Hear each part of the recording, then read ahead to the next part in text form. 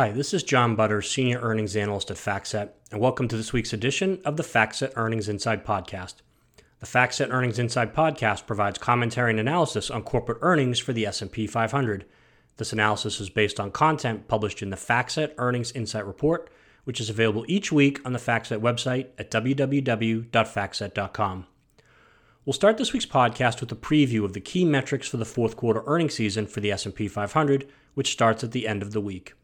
Then we'll discuss our topic of the week, which is earnings guidance for Q4. Over the past few quarters, more S&P 500 companies have issued positive earnings guidance than normal. Did this trend continue in the fourth quarter?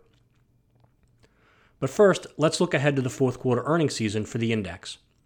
Analysts and companies have been less optimistic compared to recent quarters in their estimate revisions and earnings outlooks for the fourth quarter.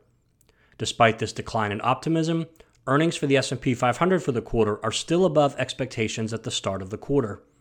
The index is expected to report year-over-year earnings growth above 20% for the fourth straight quarter. Analysts also expect earnings growth of more than 40% for the full year.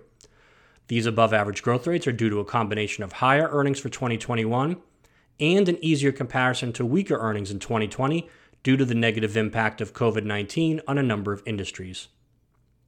In terms of guidance, fewer S&P 500 companies have issued positive EPS guidance for the fourth quarter compared to recent quarters. However, we'll discuss guidance in more detail in the second half of the podcast. Even with fewer companies issuing positive guidance, the estimated year-over-year earnings growth rate for the fourth quarter is above the estimate at the start of the quarter. The S&P 500 is expected to report year-over-year earnings growth of 21.7% as of today, compared to the estimated year-over-year earnings growth rate of 20.9% back on September 30th.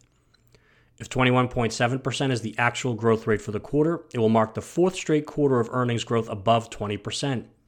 These unusually high growth rates are due to a combination of higher earnings in 2021 and an easier comparison to weaker earnings in 2020 due to the negative impact of COVID-19 on a number of industries.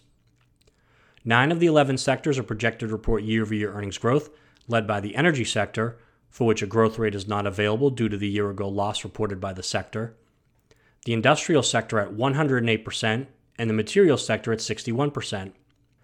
Analysts are projecting earnings growth of 45.2% for the full year. Looking ahead, they are calling for earnings growth of 6% in the first quarter of 2022 and 4% in the second quarter of 2022. And during the week, 6 S&P 500 companies, including 1 Dow 30 component, are scheduled to report results for the fourth quarter. High-profile companies expected to report earnings during the week include Delta Airlines, Wells Fargo, BlackRock, Citigroup, and JP Morgan Chase. Now let's move on to our topic of the week, which is earnings guidance for the fourth quarter. As of today, 93 S&P 500 companies have issued EPS guidance for the fourth quarter. This number is slightly below the 5-year average of 100. Of these 93 companies, 56 have issued negative guidance and 37 have issued positive guidance. In determining whether guidance is positive or negative, we compare the projection of the company to the mean EPS estimate of the analysts at the time of the guidance. The number of companies issuing negative EPS guidance is below the 5-year average of 60, while the number of companies issuing positive guidance is below the 5-year average of 40. However, more S&P 500 companies are issuing negative guidance than positive guidance for a quarter for the first time since the second quarter of 2020. The number of S&P 500 companies issuing negative EPS guidance for the fourth quarter of 2021 is the highest number since the first quarter of 2020.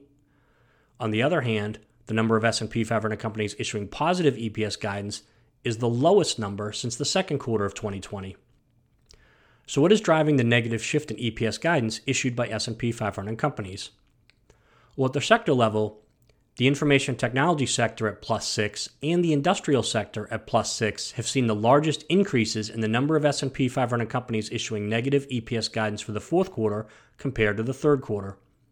Conversely, the information technology sector at -8 and the consumer discretionary sector at -5 have seen the largest decreases in the number of S&P 500 companies issuing positive EPS guidance for the fourth quarter compared to the third quarter. However, it should be noted that over longer periods in time, more S&P 500 companies typically issue negative guidance than positive guidance.